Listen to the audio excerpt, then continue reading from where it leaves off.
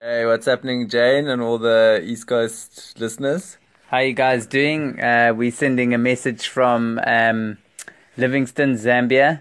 We're a day late because yesterday we actually kind of got stuck in one of the national parks in Botswana called Chobe.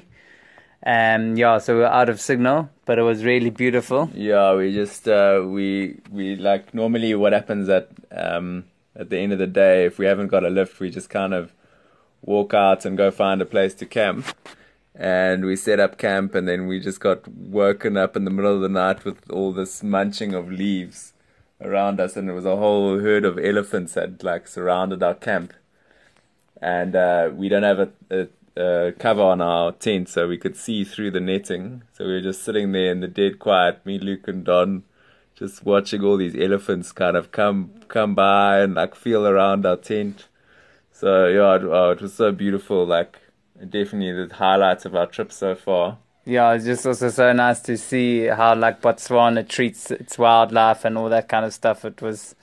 Yeah, it's amazing just to see the animals living so close to humans and stuff like that. And there's hardly any stories of poaching and anything like that. So it's really beautiful.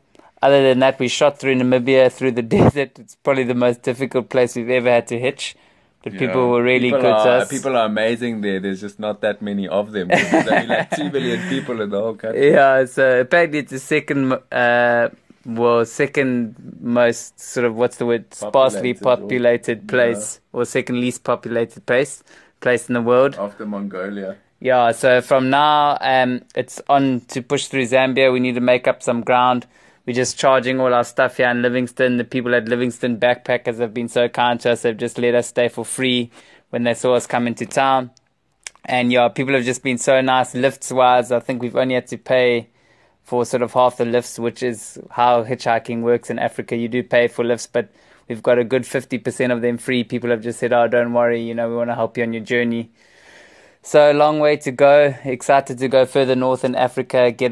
Southern Africa is very similar to home, so start going into sort of different cultures and stuff like that. Very exciting.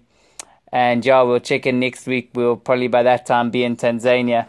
Yeah, but otherwise, if you're interested in like following the journey and like checking what we're up to, you can check it out at hitch.series on Instagram or Hitched Congo on Yeah, Facebook. or if you want to watch the first season of us going to find Mekele Mbembe, the world's last dinosaur, that's on www.thefools.tv. It's a 9-part series, so 9 episodes. You can watch the first episode for free at the moment. Yeah. So it's epic. Much love. Cheers, everyone.